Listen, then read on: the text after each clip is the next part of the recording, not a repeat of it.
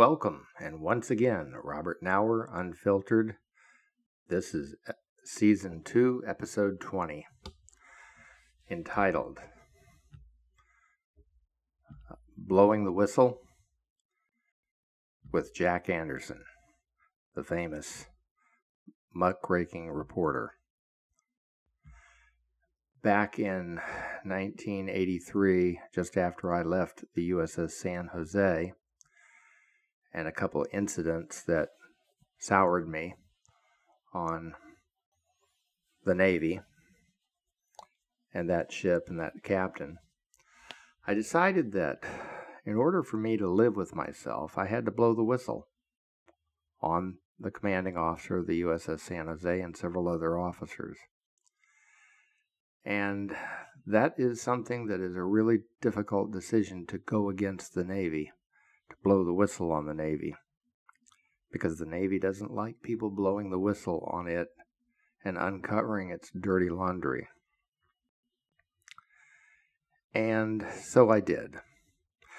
During my tenure aboard the USS San Jose, which was relatively short, I saw Captain Melvin D. Munsinger, the commanding officer, Victor Ackley, the XO, the ops officer,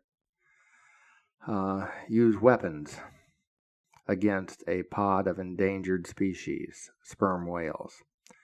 And as in the sake of having fun, if you can call it that, Melvin D. Munsinger, Victor Ackley, who was a commander, the ops officer at the time, and the chaplain who was on the bridge with them when they were shooting and taking target practice at an orange 55-gallon drum, they obliterated an entire pod of sperm whales. I was incensed. I heard this crazy... It was a Sunday morning, and we were in the Indian Ocean. The sea was like glass. It was like you could walk on the sea. It was so flat. And at 7:30, 8 o'clock in the morning, I heard this rat-a-tat-tat-tat, rat-a-tat, pop-pop-pop-pop-pop-pop-pop-pop, like automatic gunfire. And like anybody, I was making my rounds of a cargo hold at the time to just do general inspections. And I heard this rapid automatic fire going off. And I said, what the hell is that? So I went up to the main deck and I saw these sprays of gunfire out in the distance. So I got my binoculars and I looked, and what I saw was a 55-gallon oil drum that had been painted orange, bullets spraying and strafing near it, but I also saw some sperm whales right near it. So I immediately ran to the very top of the ship, the signal bridge, to get a better view of what was going on. And in doing so, I saw the commanding officer, the XO of the ship, the ops officer, all taking target practice with M16s against this oil drum. Now, I found out from the signal bridge that the signal bridge had alerted the commanding officer and the XO to the fact that there were some sperm whales, a pod of sperm whales with 2 or 3 baby calves in the area. And they shouldn't be opening fire on those oil drums because they would hit the whales. The captain's response was, who gives a fuck? We're here to take targets practice, not worry about a bunch of fucking whales. And so they did. And they ended up killing the entire pod of sperm whales, which are all felonies, killing endangered species. I ran back down feverishly to my stateroom and to others trying to find an old Betamax camera, because it was 1983 and cameras were extremely large at that time. There was only really one on the ship, and that was at the forward photo locker. And they said, nope, can't give it out to you. And I wanted evidence. So I went up to see my friends in the supply department, Dave Boyd and some others, and I said, is there anything that anybody got a camera? Anybody got anything that I can take photographs of? Nope, nobody had cameras. believe it or not. So what it really came down to was what was written in the ship's log, and there were some entries in the ship's log about taking target practice and the fact that the sperm whales were in the area. And I had to get a copy of that log, but I ran down to the main deck, and they were still firing at the whales and firing at the target indiscriminately. And I looked up at the chaplain of the ship, who was a Methodist chaplain at the time, and I said, "What the fuck? Why aren't you doing something as a chaplain to try to stop them from killing these whales?" And he gave me what we all call the reserve salute, like, I don't know. I don't know what I can do. I'm just a chaplain. What a pussy. So I yelled up at the captain and the XO. I said, "What the fuck is the matter with you people?" I said, "What the fuck is the matter with you people?" And they looked at me with disdain down on the main deck. I said, "Are you all fucking crazy? What you're doing is illegal." They ignored me.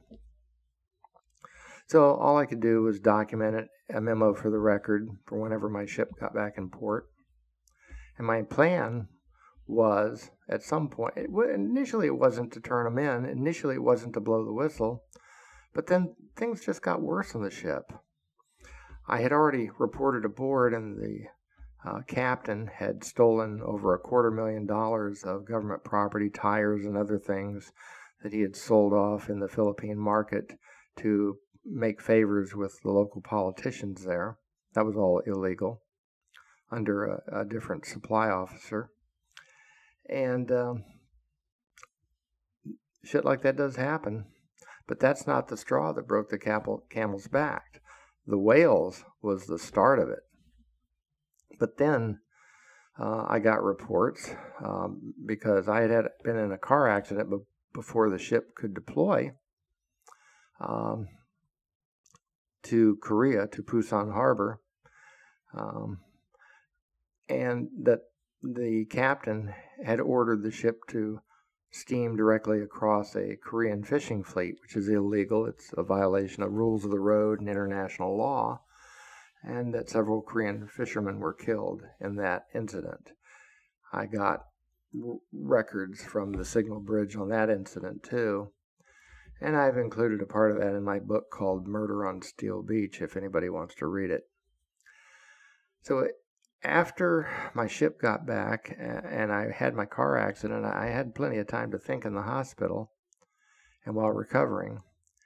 And I said, I just can't be anymore. This is not what I consider to be an honorable experience being in the Navy.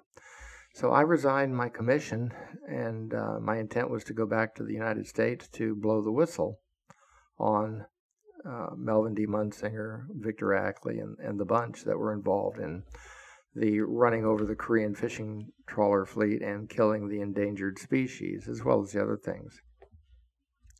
So I did. I headed back on a job hunting trip, and I stayed with a friend of mine, Commander Shep Thornberry, who was commander at the Naval Reserve Center in Philadelphia. And I went down to Washington, D.C. first to see the Jack Anderson, who was a muckraking reporter of national renown. And I met with one of his reporters in his offices, and I told them the story of what I'd seen, who I was, and I said, I'm about to go have a meeting at the Washington Navy Yard for the Navy Inspector General, because I'm going to tell them my story of all this corruption and criminal behavior by the captain of the ship. And I said, I would like you, one of your reporters, to come with me and pretend to be my brother. Because if they find out you're a reporter, they won't let you in. Because I want to have a witness to this conversation. So Jack Anderson had one of his young reporters come with me, somebody that would look like my brother, my age. And this reporter went with me, pretending to be my brother, and we went into the discussions, and I did about a 2.5 to 3 hour interview with the Navy Inspector General, laying out my story of misdeeds and wrongdoing by my commanding officer. And the reporter played along with being my brother and just there to give me moral support.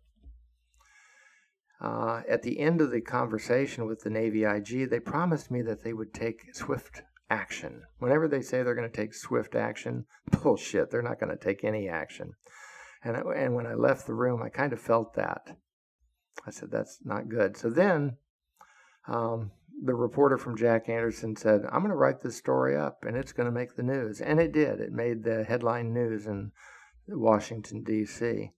But I also went down to see Jack Dorsey, who was a friend of mine and a reporter in Norfolk, Virginia at the Ledger Star. And I told him the same story that I told Jack Anderson's people. And Jack Dorsey made it front page news in the Norfolk Ledger Star. And they both broke at about the same time, and that's when all shit hit the fan. Now, when that happened, I then started getting threats because I was still working in Philadelphia. I had gotten a job and I was in Philadelphia working at the Defense Industrial Supply Center. And I had received a phone call at my home, my apartment. I don't know how they got it, but they got it, which proves that the Naval Investigative Service can get any phone number if they want to my landline anyway. Because back then we didn't have digital phones. And this Navy captain who said he was from the Navy IG, he threatened me, and he said, you will never see your wife again, who was still stationed in Guam, who was enlisted, if you go any further with this story. Well, the story had already broken, and they couldn't get at me because I had resigned my commission by that time. But they could get at her. So then I got a letter in the mail from the admiral at Comnav Marianas, and he also threatened me in a letter. And he said, you will never see your wife again, ever, for your actions that you took against the Navy to disparage us and to smear our name.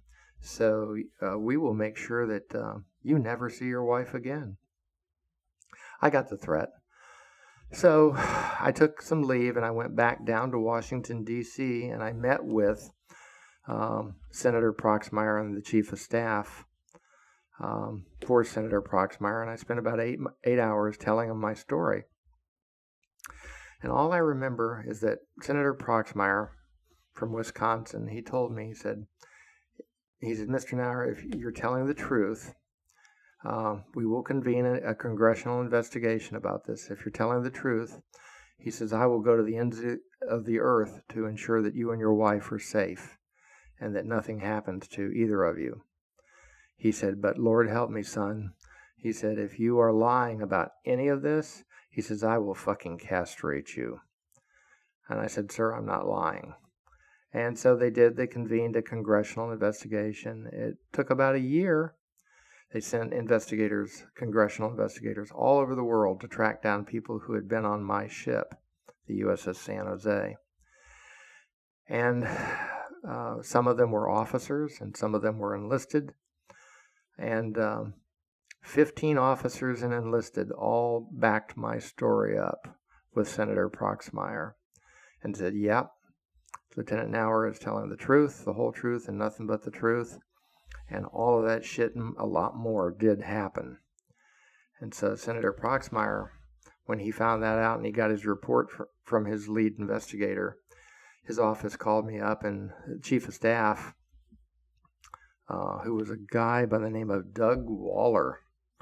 And Doug Waller said to me, Senator Proxmire has contacted the Chief of Naval Operations and NMPC, and he wants to know, and they want to know, where you want your wife sent to.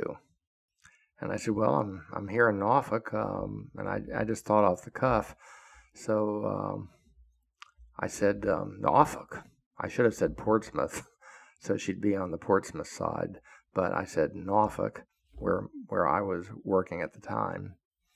And by the time I had transferred down to Norfolk from Philadelphia, because it took some time. It took about a year and a half. And he said, the Chief of Naval Operations has told Senator Proxmire that your wife will be picked up and put on a transport plane back to the States within the next 24 hours. And sure enough, they not only packed her up and gave her orders and put her on a C-141 bound for Norfolk within about 1 hour of the Chief of Naval Operations phone call. And when my wife finally got home to me, and I was living in Portsmouth, Virginia, she told me how it all happened. She said, I was at work, and a bunch of security personnel and other personnel came in, and they said, we have been ordered to have you transferred back to the United States. They didn't tell anybody anything. They just had orders from the Admiral at Comnav Marianas and Chief of Naval Operations personal order. Everything's being taken care of. We're going to pack up your household goods. So she was still living in officer housing, even though she was married to me and I was an officer at the time. And they never moved her out of officer housing. And so they went there, household goods, packed all of our possessions up and along with her, and shipped them back to the States on that C-141 transport. And all of that was done within 8 hours of her being notified, you're going back to the States. She didn't even know where she was coming to. But all of this transpired because that stupid admiral in Comnav Marianas gave me that threatening letter, and he was stupid enough to put it in writing. And that is what canked his career, I think. Along with the fact that when Senator Proxmire, who was chairman of the Armed Services Committee at the time, found out that everything I had said was true, he ensured that Captain Melvin D. Munsinger never made admiral. Even though Munsinger did get sent to a carrier, a deep draft tour, to fleet up to admiral, Munsinger never became admiral. He would have made admiral otherwise if the congressional investigation had not convened and I hadn't blown the whistle on the Navy and on him. Now, to make this story even sadder than it really is, and it is pretty sad, my wife, who was an E6 at the time, was made Sailor of the Year. She also was the one of the very first enlisted females in the Navy to become SWO qualified, Surface Warfare Officer qualified. It was a new thing at the time. And that should have been a shoe-in for becoming a Chief Petty Officer E7 right off the bat. She could never understand why she didn't make Chief Petty Officer when she was one of the first females in the Navy to make SWO, as well as Sailor of the Year. Both things are automatic shoe-ins for khaki. And it wasn't until about 8 years later when one of her friends that she served with at NAS Willow Grove, who had become a detailer, he was a Master Chief by then. He had been a seaman. He had been a seaman, but when she was like nothing. And as he progressed in his career, I guess it was 10 years later, he became a senior chief and then a master chief.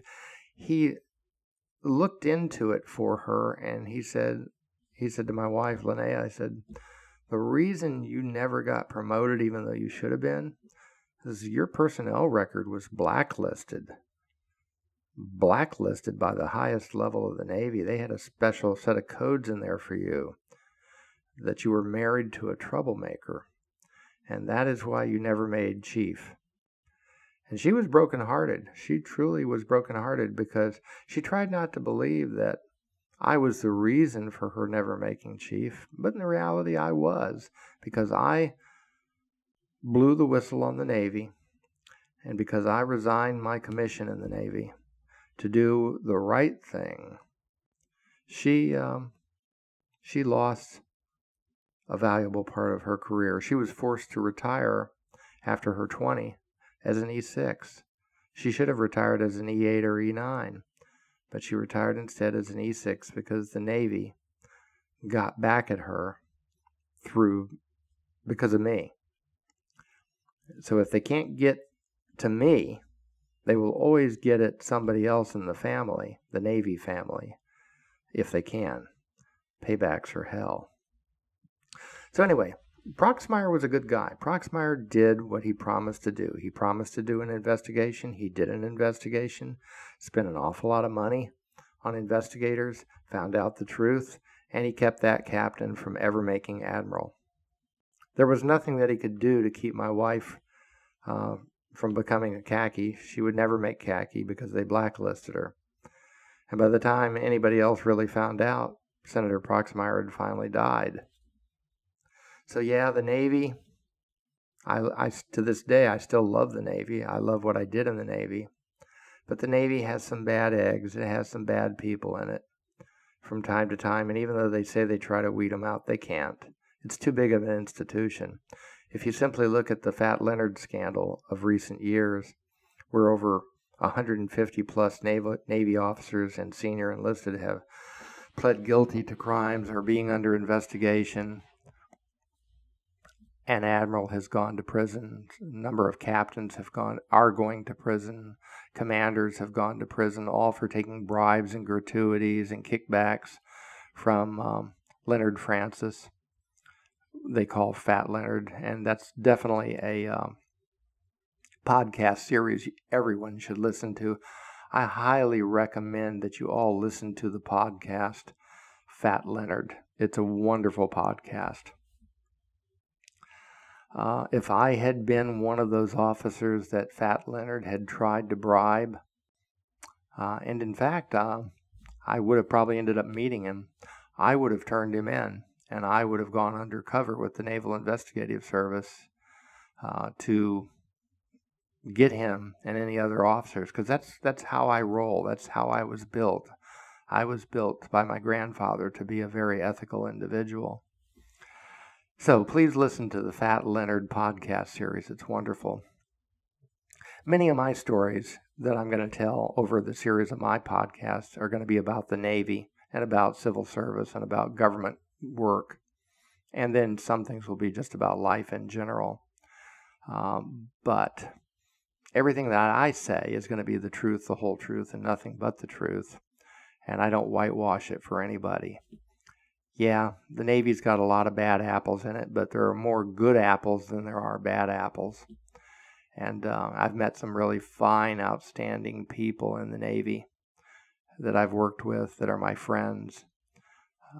One of my old bosses, Commander Gordy White, just recently died of cancer. He was a truly wonderful human being. And I'm sorry I had to give up my career to do the right thing, but sometimes in life, things are really difficult, and you have to suffer in order to do the right thing. And so with that, I'm going to end this podcast about blowing the whistle on the Navy. And I will also say this: trust nobody but yourself. Never trust anybody but yourself. When your inner voice tells you not to do something, don't do it. And when your inner voice tells you to do it, do it. But don't do it because somebody else tells you to do it. And with that, Bob out.